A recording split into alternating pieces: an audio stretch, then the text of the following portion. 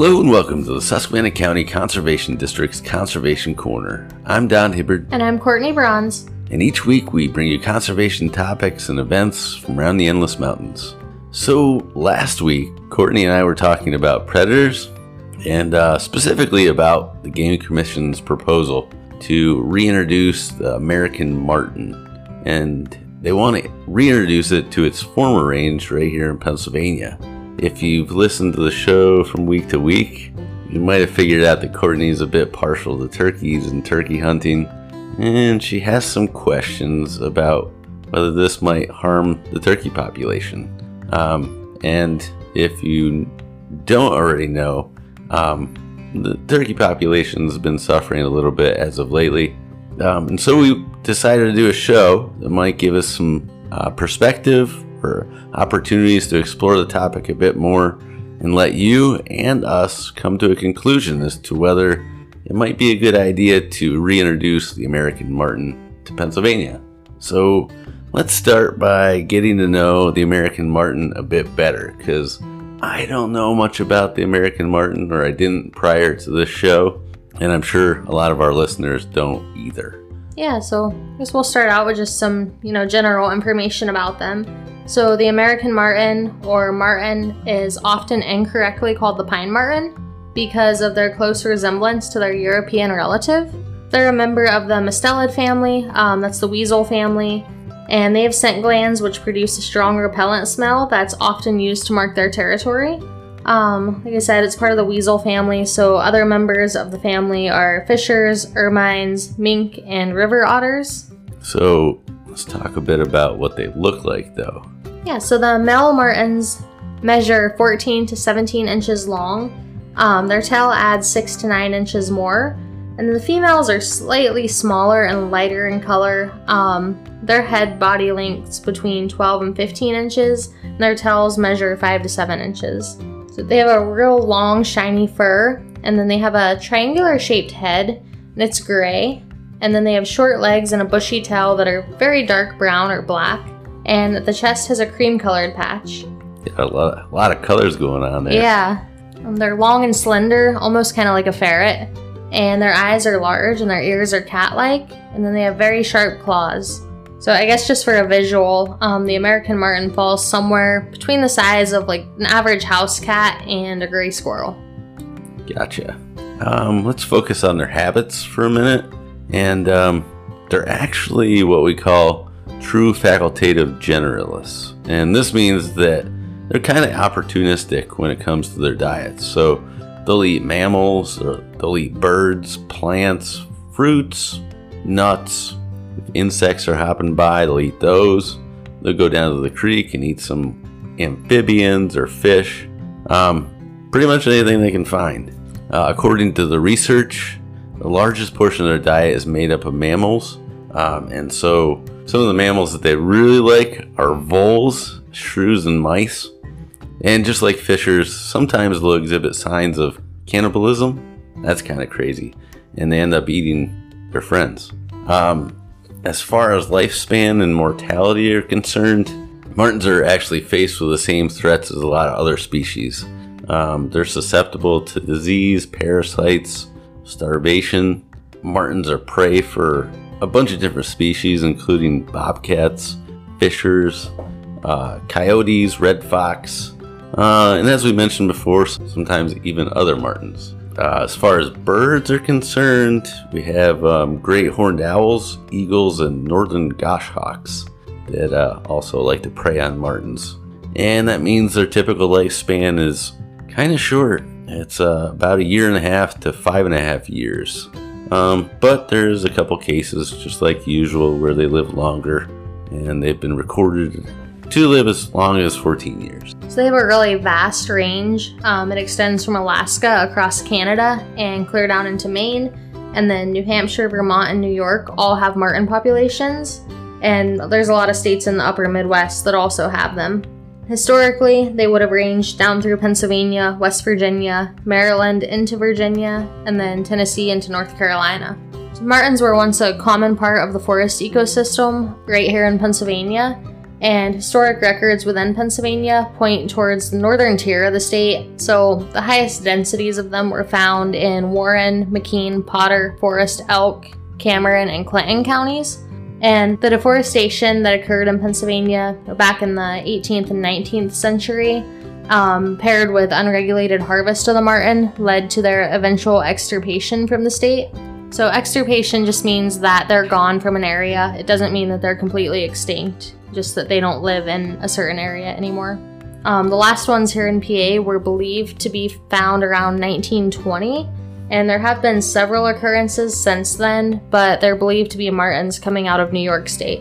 All right, so where they live, we know exactly where they did at one time, but within the woods where they live. So martens actually prefer woodlands composed of predominantly softwoods or mixed woods.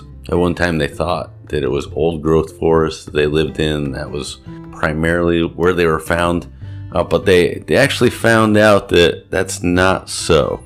They really like the mixed woods, but they do have to have complex physical structure. So what that means is downed or dead wood, thick vegetation, rock piles, trees that lean on other trees, and they'll use a variety of habitat types if food or cover are available. So as I mentioned, downed woody materials such as stumps, logs, brush, slash, they really provide refuge sites for nesting and resting and foraging martens. And part of that is the large openings in the forest are avoided by martens, especially during the winter, and that's because of predation. So I want to pause here and mention that martens are actually adapted to deep snow conditions. It really gives them a competitive edge over the more aggressive fisher. This advantage may partly explain why martens are more often found in higher elevation habitats prone to the deep and prolonged snow. If you remember in an earlier episode, we actually covered that deep snow because there's a zone called the subnivean zone, or an area of snowpack that actually stays roughly the same temperature throughout the winter.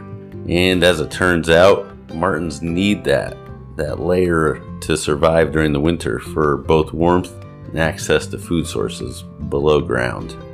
So that's a primary fact, and you have to remember that. So when they're trying to reestablish this population, where's that snowpack going to be? So now we move on to reintroduction. Yeah, so I think this part is the part that gets a little bit controversial. So several assessments focusing on feasibility of reintroduction have been completed for this species. The most recent was just done this year, and this assessment focused on available habitat, impacts to and from other species, climatic changes in the future, and a variety of other important factors. The review found that there is suitable habitat within the historic range of Pennsylvania, and that there is little negative impact in relation to other species within the state. And it was recommended that marten be reintroduced into the Commonwealth following a reintroduction and management plan being drafted. The Pennsylvania Game Commission Board of Commissioners voted to move forward with the development of a reintroduction and management plan for marten, and it'll be reviewed by the public and provided to the board for their review and approval. So if you want to read more into this, the PA Marten Reintroduction Feasibility Assessment, that's a mouthful, is available on the PGC website, and we'll also post a link to that on the Conservation Corner page. All right, so let's review. Martens were here at one time. They're opportunistic, so that means they eat a variety of different things. They need deep snow as far as being able to survive during the winter. So all those facts add up and give us some food for thought, certainly. There's quite possibly the chance that they could be reintroduced and could possibly live here right along with fishers. So it'd be interesting to see what happens in the next year or two. Well, with that, I think we do have a couple of events. Yeah, so the first one, I wanted to mention that paddleboarding classes are now being offered at Lake Winola Sunday mornings at 9:30. And it's a 90-minute class, and you get introduced to the sport if you've never tried it before. Starting on land, attendees will learn how to handle their paddle, mount the paddleboard. They'll also learn proper body position for balance. And then you move to the water. So there's some on-water instruction that includes launching, stroke techniques, maneuvering the board. No standing up required. So instruction will be followed by a short stand-up paddleboard tour around the lake. So meet at the Lake Winola Public Boat Launch, 931, and that's Lake Road, Factoryville. There's a cost, and it's $50, and that includes the stand-up paddleboard, a PFD, and instruction. They do mention that the class size is limited to 5, and pre-registration is required. Alright, so if you're interested in signing up for the class, call 570-378-2732. That's 570-378-2732.